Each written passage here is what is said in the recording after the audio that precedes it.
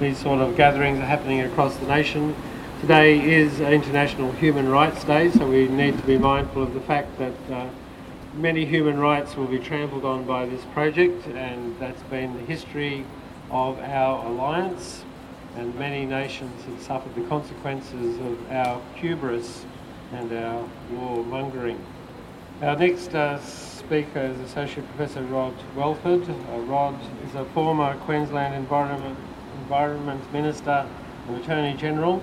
He's now Adjunct Professor at Griffith University and Vice President of the UNAA Queensland.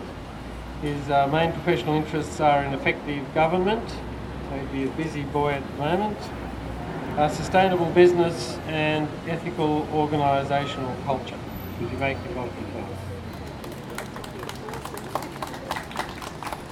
Thank you, Peter. Can I acknowledge the traditional owners of the land on which we're gathered, the Yagara and Turrbal people, and acknowledge their ancestors, past and those emerging, the leaders of the Aboriginal people emerging.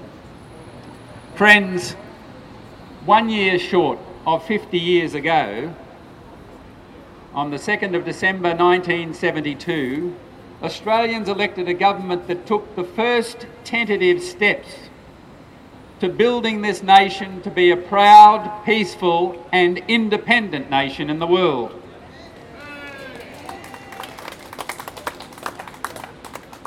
It was the essence of those 3 years of Whitlam government that brought us into a more international footing. We recognised China for the first time in our short history. We played a bigger role in the United Nations. We played enormous roles in bringing peace to Cambodia in years subsequent.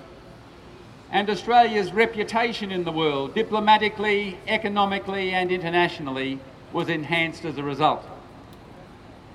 And in consequence of that kind of leadership, Australians themselves had the opportunity, for the first time, not to feel as though they were hiding behind the skirt tails of a foreign power on the other side of Asia or on the other side of the Pacific, but a true and independent Australia where Australians can stand up and be proud of themselves and the contribution all of us can make to the world.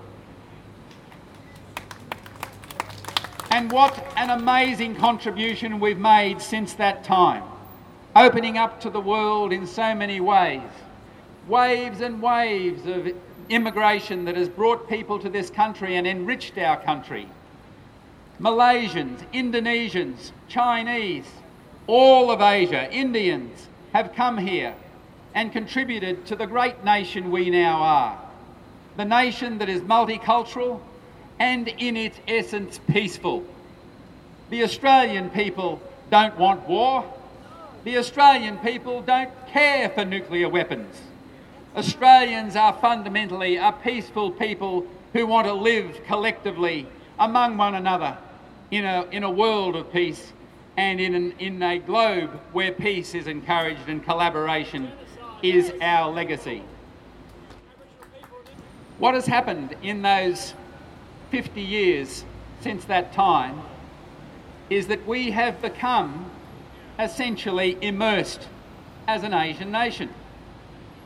We have traded with Asia. Most of the benefits we enjoy today, all the trinkets we surround ourselves with in our homes, are made and purchased from Asia. The transition to renewable energy, which Australians have taken up more rapidly, more enthusiastically than just about any people in the world, has been supported by the manufacturing capacity of our neighbours in Asia. It's our collaboration with Asia that's made us the rich and affluent and healthy people that we are. And yet, with this AUKUS pack, we have a government that is turning its back on 50 years of internationalism and 50 years of progress towards peace, which has been the role that Australia has played in this world. We are part of Asia, whether we like it or not. It is our geography. And no political leader, no stale, pale and hopeless political leader who pretends otherwise is going to make any difference to where we are in this country.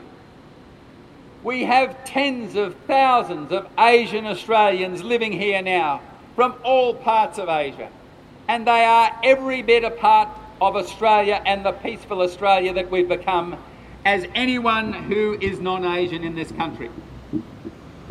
We owe it to them and we owe it to ourselves to respect their presence and to respect the fact that the integration of multicultural Australia has shown us a pathway to peace that we can be an example to the world.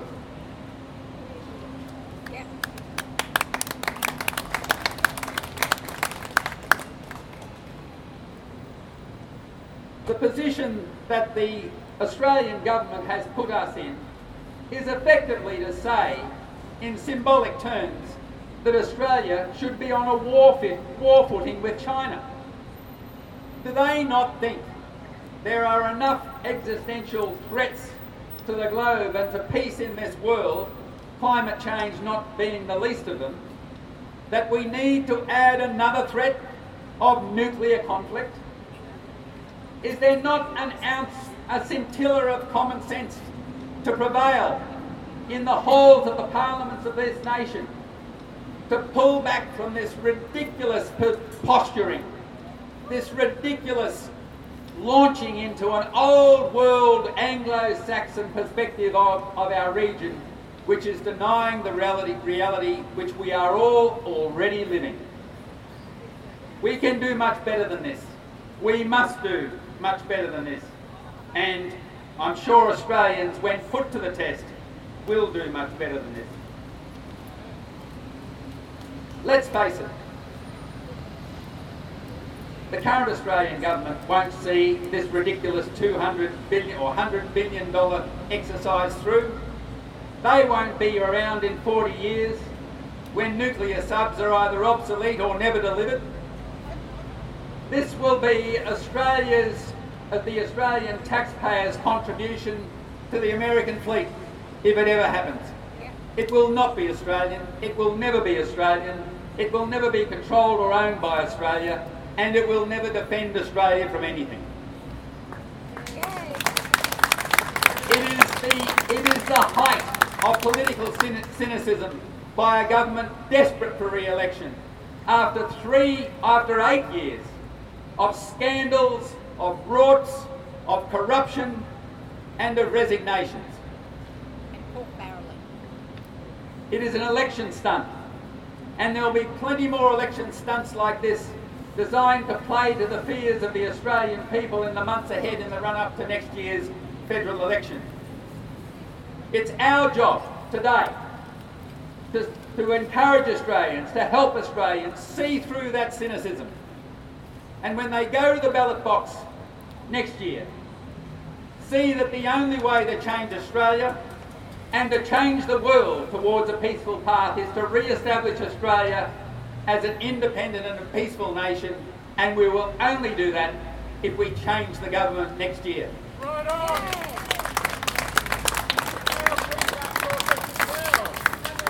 One last point. Look around us. Who do we share this great country with? Our Asian friends. Our friends from all over the world. Our Latino friends. Our British friends. Our European friends. Our Indian friends. Our African friends.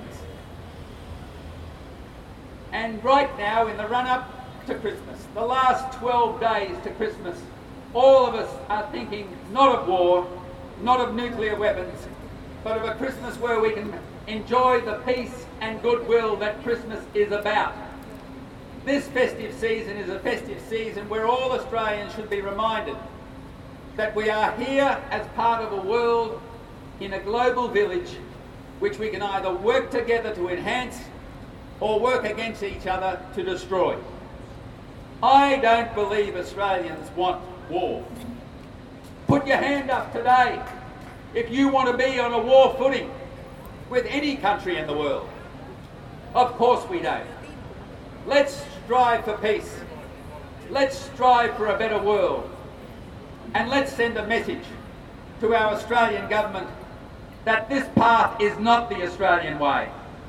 The Australian way is to be an independent and peaceful nation which plays its role in the world, bringing peace to the world.